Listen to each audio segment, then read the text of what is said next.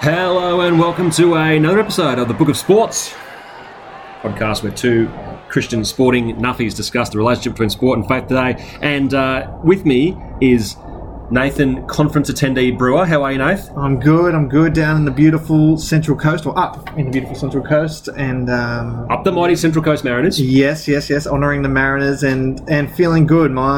Speaking of Mariners, my football team, my soccer team is thriving at the moment, so it's an exciting time for me. Yeah. You just need Liverpool to win something to get Nathan back on to record a podcast episode.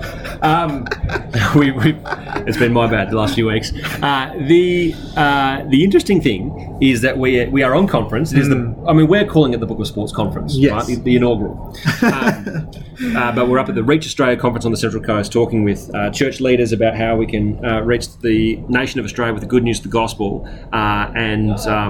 So it's a pleasure to be here, Nath. Highlight so far for you?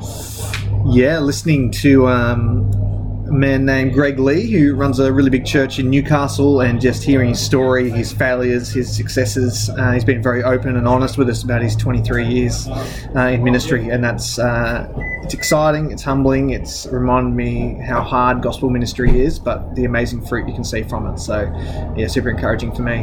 One of the really encouraging things about a conference like this is hearing church leaders and it's not the I've got everything right, come and learn from under me, but it's here are all the mistakes that I've made. Here's my weakness on display for you. If any of this can be a help as a warning parable to you, then that would be great. So we are recording in the car park as a car has just started near us. So if there are difficulties of hearing, there you go. So in the last session, in fact, I think that was someone parking a disabled spot when they shouldn't have. So there you go. Even Christian conferences disappointing. can make bad mistakes. Yeah. Nathan, let's start with your football team and my football team. Yeah. We're going to be recording 3 episodes to come out over the next 3 weeks. This week, right? So we're doing some mass recording, and the Book of Sports Conference will come out to you on a drip feed over the next 3 weeks. But this week it's hot off the press. Yeah. Your football team has done well. My football team has had a disappointing weekend. And then we're going to talk about how the conference and stuff we're picking up this conference relates to the area of sport. So come on, talk to us about Liverpool. Yeah, I mean, my last session actually was about thinking about inputs and outputs and how we need to be output driven, and so Liverpool have had a couple of very satisfying. You mean just not doing the same thing all the time? Yes, that's right. You're coming to a ministry, you're coming to in this case a soccer team, and what do we want to achieve? What do we want to look like? And then we're going to work backwards and go, okay, if we want to look like this, we need to take step, rather than... It's amazing that just doing something isn't actually always enough to achieve something. That's right. Amazing. Groundbreaking stuff. And so Liverpool FC get inherited by a man named Jurgen Klopp, and Jurgen Klopp had an output in mind. He wanted to produce this team which are based on his formula, the Gegenpress, the style of football, and he built everything around that Gegenpress because it's hard to stop, it wears teams down, it's particularly hard to stop in knockout competitions. Has its drawbacks in first past the post because you can wear your team out, but in knockout competitions, very hard to stop. So he's got his output in mind, and he's built an amazing squad. It's not super expensive, they don't pay as much money as Man U or Chelsea or Man City, but he's got an output in mind. I need a player who's going to produce the outcome, and it works. And so we have this amazing team that works well together of mostly cheap and people that we've pulled out of nowhere. And so far, the outputs so far of Jurgen Klopp's 5-6 year reign is we've won every single competition you can win in Europe as an English team. We've won one of everything, won a Champions League, won a Premier League, won a Europe Cup, a Club World Cup, an FA Cup, and now a Carabao Cup. He thought about the outputs. He didn't focus on, I'm going to do what I always do. He thought of the outputs, worked backwards, got the right players in the right system, and away we go. Let's interrogate that. Yeah. So I reckon the outputs there are, here are the titles that we want to win. Yeah. That's got to be his output. Yeah. And an uncritical leader is going to be thinking, because every football manager walks in and says, here's here's the gaps in my roster. Here, I need to bring in some high quality players who's out there on the market. But the strategy for Klopp to bridge his input, that is his team he's got, the tactics he's going to employ, the game plan he's going to whatever. The strategy to bridge his inputs to his outputs is this Gegenpress. Yeah. Gegenpress. Better in that sounds like competitions. That sounds like the kind of thing that I would buy at 1 a.m. watching an infomercial on TV. But it's not for sandwiches; it's football. Yes, and I think the outputs are better in knockout competitions. Extreme, intense pressure, putting on that you're chasing around. You're always pushing up, putting the back line under pressure, and you're sort of crippling the opposition. Extremely fatiguing though. So better for a knockout cup where you're doing the best of one or a best of two. You go and overwhelm an opponent. Doing it 38 times in the Premier League is a little bit harder, but he's had success in all competitions. And if you compare it to a Man City who have tried to play this really sort of like beautiful football kind of thing, they have traditionally, over the last 5 years under Guardiola, have been better in the league than they have in the cup competitions. Yes, that's right. Yeah.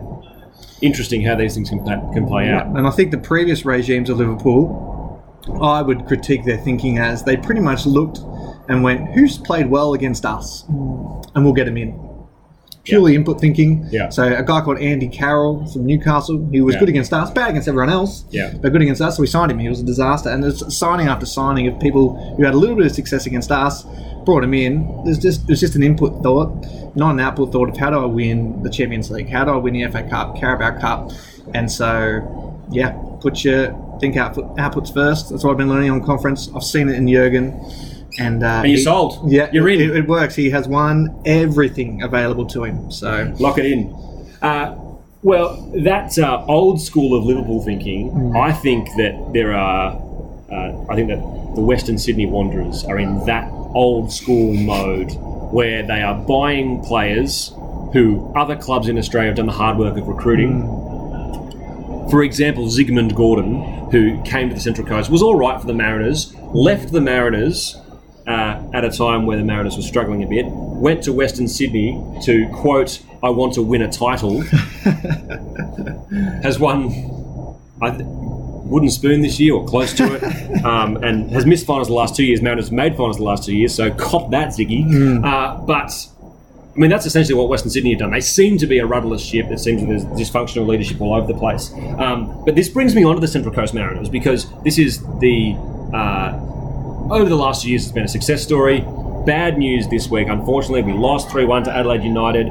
We just didn't quite have the cattle fit for the right day. We had a young player at centre-back in pairing with Kai Rolls. Both Kai Rolls and Windust had slightly forgettable nights last night. We went down 3-1 to Adelaide. But the story of the Mariners has been their youth development. So Josh Nisbet, Alu Kuol, Garang Kuol, Windust, who didn't have a great night last night but has been a good player, Jacob Farrell at left back, Lewis Miller at right back.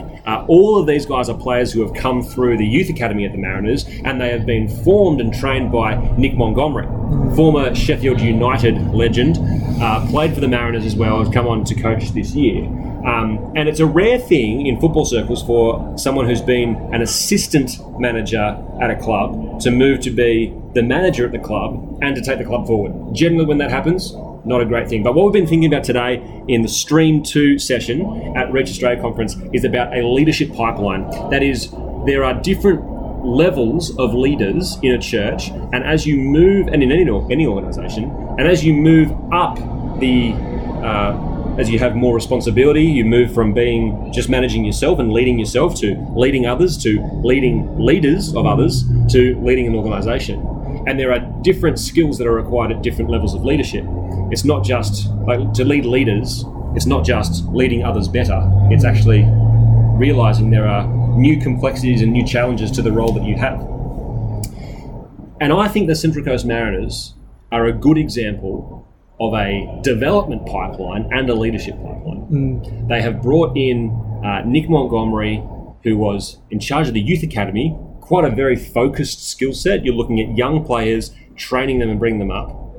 And they've been able to move him, and he's been able to pivot to the role of being a head coach, and he's taken them to There are a lot of people tipping the Mariners to come last this year, and Nick Montgomery finished fourth, fifth in the regular season, lost to fourth in the first week of finals in an injury-depleted team. So that's my link. That's my input to the podcast based off the Brooklyn Sports Conference today. But I know we're supposed to be thinking about output thinking rather than input thinking. So that'll be on my lessons to learn for tomorrow, Nathan. I think the other thing that we need to do is we need to give our listeners an update on Expert 11. Yeah, and I think input and output is important in Expert 11. I think where managers, we'll get to your glory. I want to give you, a good 5-6 minutes of glory here on this show. I've been looking forward to it. But I think a lot of managers and expert, and there's quite a few in our league, they just do things. They're not sitting down and going. And it's pretty much with expert, you've just got to choose one or two things. One, I want to have the best young kids in the league, and I'm going to develop them through and through. Or case in point, Nathan Brewer. Yeah. Or you're going to go, I'm going to accumulate wealth. I'm going to accumulate quality old guys. I'm going to pick the moment where the league has an opening. Yep. This is the Tim Schooler win strain philosophy. Yep. The league's a little bit weaker right now, and I've got 40 million econ. I've got 40 million to spend. I'm rich as. I'm going all in. Yep. And so you just got to be sitting in one of those two streams of thought, one of those two outputs. But a lot of managers just do things. Yeah. There's no consistent thought. There's no logic. It's just they're just logging in and doing stuff, and there's got to be goals and targets and one of my leadership mentors in life tells me that you are better having a average plan consistently rather than an amazing plan inconsistently. If you can stick to an average plan, you'll actually get decent results. Yes. And I don't claim to be the world's best manager in Expert 11. I don't claim to be the best manager in my league in Expert 11. I set this thing up as the only one who'd played before. It's taken me 33 seasons to get a win. But Nathan Brewer eventually wins train has been successful. And it has very much been the approach where we jump in at the right time and we hope for a few things to go our way. Those things have gone our way. I may have lent on a few people for some favours to get some favourable results, but end of the day, we've come out on top. And interesting stages for Expert 11. We have Matt Thompson, who has been the greatest manager of all time, closely followed by yourself, Nathan. But Matt is the GOAT. He is. Has decided now to leave his championship winning team, go to a young developing team, and swap teams with that young manager. And so, cat amongst the proverbial pigeons amongst the world of Expert 11 in Chapel Lane. What are your predictions for this season upcoming, and is there still time for people to join in if they want to get in on the Expert 11 action? Yeah, I think first I want to spend a little bit more time on your team, and you deserve credit because, again, you played the long game. You accumulated wealth, you accumulated assets, you accumulated good players. It was a 6-season plan. Yeah, and you were ready to go. The opportunity presented itself. I had to go through a little rebuild. Matt had to go through a little rebuild. Jono has a strong team, but he just doesn't gel. And so there was an opening there. And because you've been building for multiple seasons on end, you were ready to jump in. You jumped in, nailed it. 48 points out of a possible 54. You're not going to do much better than that in any given season. So a well-earned title. 2 losses to Matt Thompson, who came second. But anyway. Yeah, I think Matt's having a midlife crisis there. You don't just... anyway, we've all had the emotional quit, so including myself, so I don't want to go too hard on him, but he's thrown his team away, given it to a... I like it. I think it's a great move for the league. Yeah. It opens the window for me. That's right, and giving his team to a teenager, which is... Brave, because... anyway, he's already made a signing, which I find interesting, but, anyway, good on him. It's nice of him. And the team he's inherited is young and talented, so he's certainly got a base to work off. It is an exciting squad. And it's young. Don't know how much wealth they have, but they do have lots of good young assets to work with. So even if they don't have much wealth, they can be a rich team pretty quickly with a few good sales. I've toyed with the idea of leaving the Believers in a midlife crisis, but then the idea of handing my team over to someone who doesn't have my philosophy, someone who might stuff my beloved team up, it's a risky move, and I think poor old Lockie's only got three seasons of experience, and he's done a good job developing young talent. But now he's got to, on the fly, work out how to manage a championship contender and run a title campaign. So Nathan, give me your tips. Who is more likely to win this Expert 11 season? Is it young Lockie, who's inherited the very well-oiled machine of the Forgotten? Is it Tim Schooler going back-to-back with Winstrain? Is it Matt Thompson coming out with his team of young Chargers? Which of those three managers will win Expert 11 next? Because it's certainly not guaranteed that one of them will win this season. Yeah. Could be yourself, could be Jono, could be Andrew Brayshaw with Zamageddon.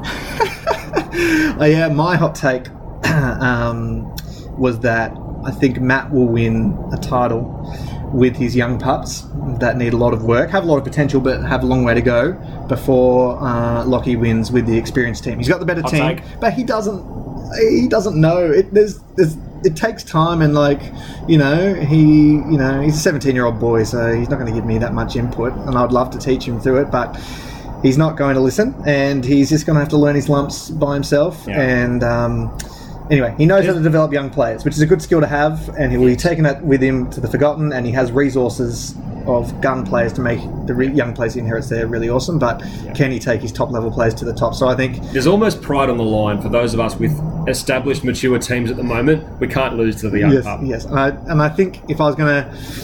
I think you, John, and me, I think are all more likely to win this season coming up. Big signing for the Believers overnight. Yeah, and and hopefully one more big signing to come. And so that'll put me just a couple of bars below you and Jono, but once you get into the levels where we're at, a couple of bars doesn't mean too much. So we're in the hunt, throw a hat in the ring, and but I do think Matt will win before Lockie.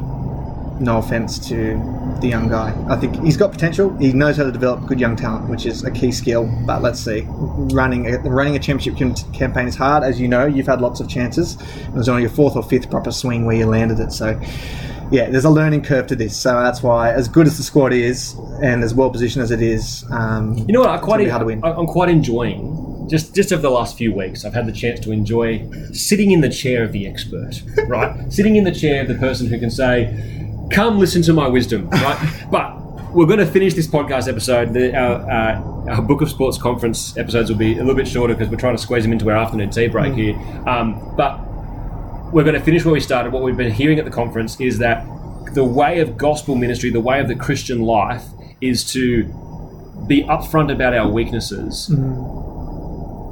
Not because there's anything inherently glorious about being weak, but there is something glorious about sharing our weakness when Christ is strong. And that's what we've had our church leaders do. They've been sharing, here are all the mistakes that I've made, and but for the grace of God I would be an absolute mess. And that's what we've heard in the scriptures this morning, hearing the Apostle Paul taking to a church in Corinth, speaking to a church in Corinth that was all about flashy leadership and impressive speakers and intelligent leaders, and him saying, I want you to know all of my hardships. I want you to know all of the things that I have found really hard. And the reason why Paul does that is so that they might see the glory of Jesus. And that's where the church world is different to the sport world, because we don't glory in our weakness in the sport mode unless it's part of the same narrative where we have become stronger by our own effort, strength, and come out on top. And what a glorious reminder that is of the beauty of the gospel, how we can learn things from the secular world and leadership and output thinking, and yet we have a radically different message. And I think, God chooses to use weak people as the people that he works through to save. Like, I'm studying Exodus right now, and Moses is just the biggest wimp you've ever met, and refuses to go despite all the pressure from God to try and convince him to go. He's scared, he's weak, he can't public speak. That's God's way of saving. And even Jesus Christ himself, wins through weakness. He lays his life down. He's described as someone that nothing to desire him. He's just very on the surface weak and dies on a cross, and yet God uses weak people and ultimately defeats death and sin through weakness, through the death of a cross, humiliation, embarrassment, and yet God works through it. So really helpful for church leaders to be modelling that to us as well. I came across a quote yesterday, and it was by a missiologist. That's someone who studies the spread of Christianity and other religions around the world. And he made the point, Christianity is the only world religion to have its geographical center shift over the centuries. So Islam starts with the Prophet Muhammad in Mecca, still largely centered around the Middle East. There are pockets of Islam in other parts of the world, but that's the center of it, right? There's still the Hajj, the pilgrimage to Mecca. You have Hinduism in India, still very much, that's the center of it around the world. You have Buddhism in China. Christianity, well, it started in Israel, and then in the early centuries it moves to Alexandria in northern Africa. Then it moves to Rome, and you have these sort of two areas in Africa and Europe. And then it becomes sort of this thing that is, well, a more broad Europe thing rather than Rome. And then it moves to, large portion in North America. And these days you have Africa, Asia, and Latin America. And it's gone down in Israel, right? That's other people. It's gone down in North Africa, and it's struggling in Europe, and it moves as the church is persecuted, and as suffering comes to the church, as weakness comes to the church. It seems so that where the church is suffering and struggling, it seems to grow and prosper. And as the church becomes comfortable, it seems to lose any impact that it has. Yeah. And what this guy was saying was that it's almost like there is an inherent vulnerability to Christianity, that when it gets comfortable, it loses its touch. Yeah. And he says, and this is the vulnerability of the cross, that we carry a message that says, that makes a whole lot of sense when we're broken and suffering, and is harder to believe when things are going well. And there's something helpful for us in ministry, and there's something helpful for us in the world to recognize that when life is at its hardest, actually maybe that's when we have the greatest perspective on the truth. And Jesus Christ came to the world to save sinners, not the healthy people. It's the sick people who need a doctor, not the healthy. So. Thank you, Nathan. Looking forward to continuing our Book of Sports conference this week. Thank you to our loyal listeners tuning in, and we will catch you shortly.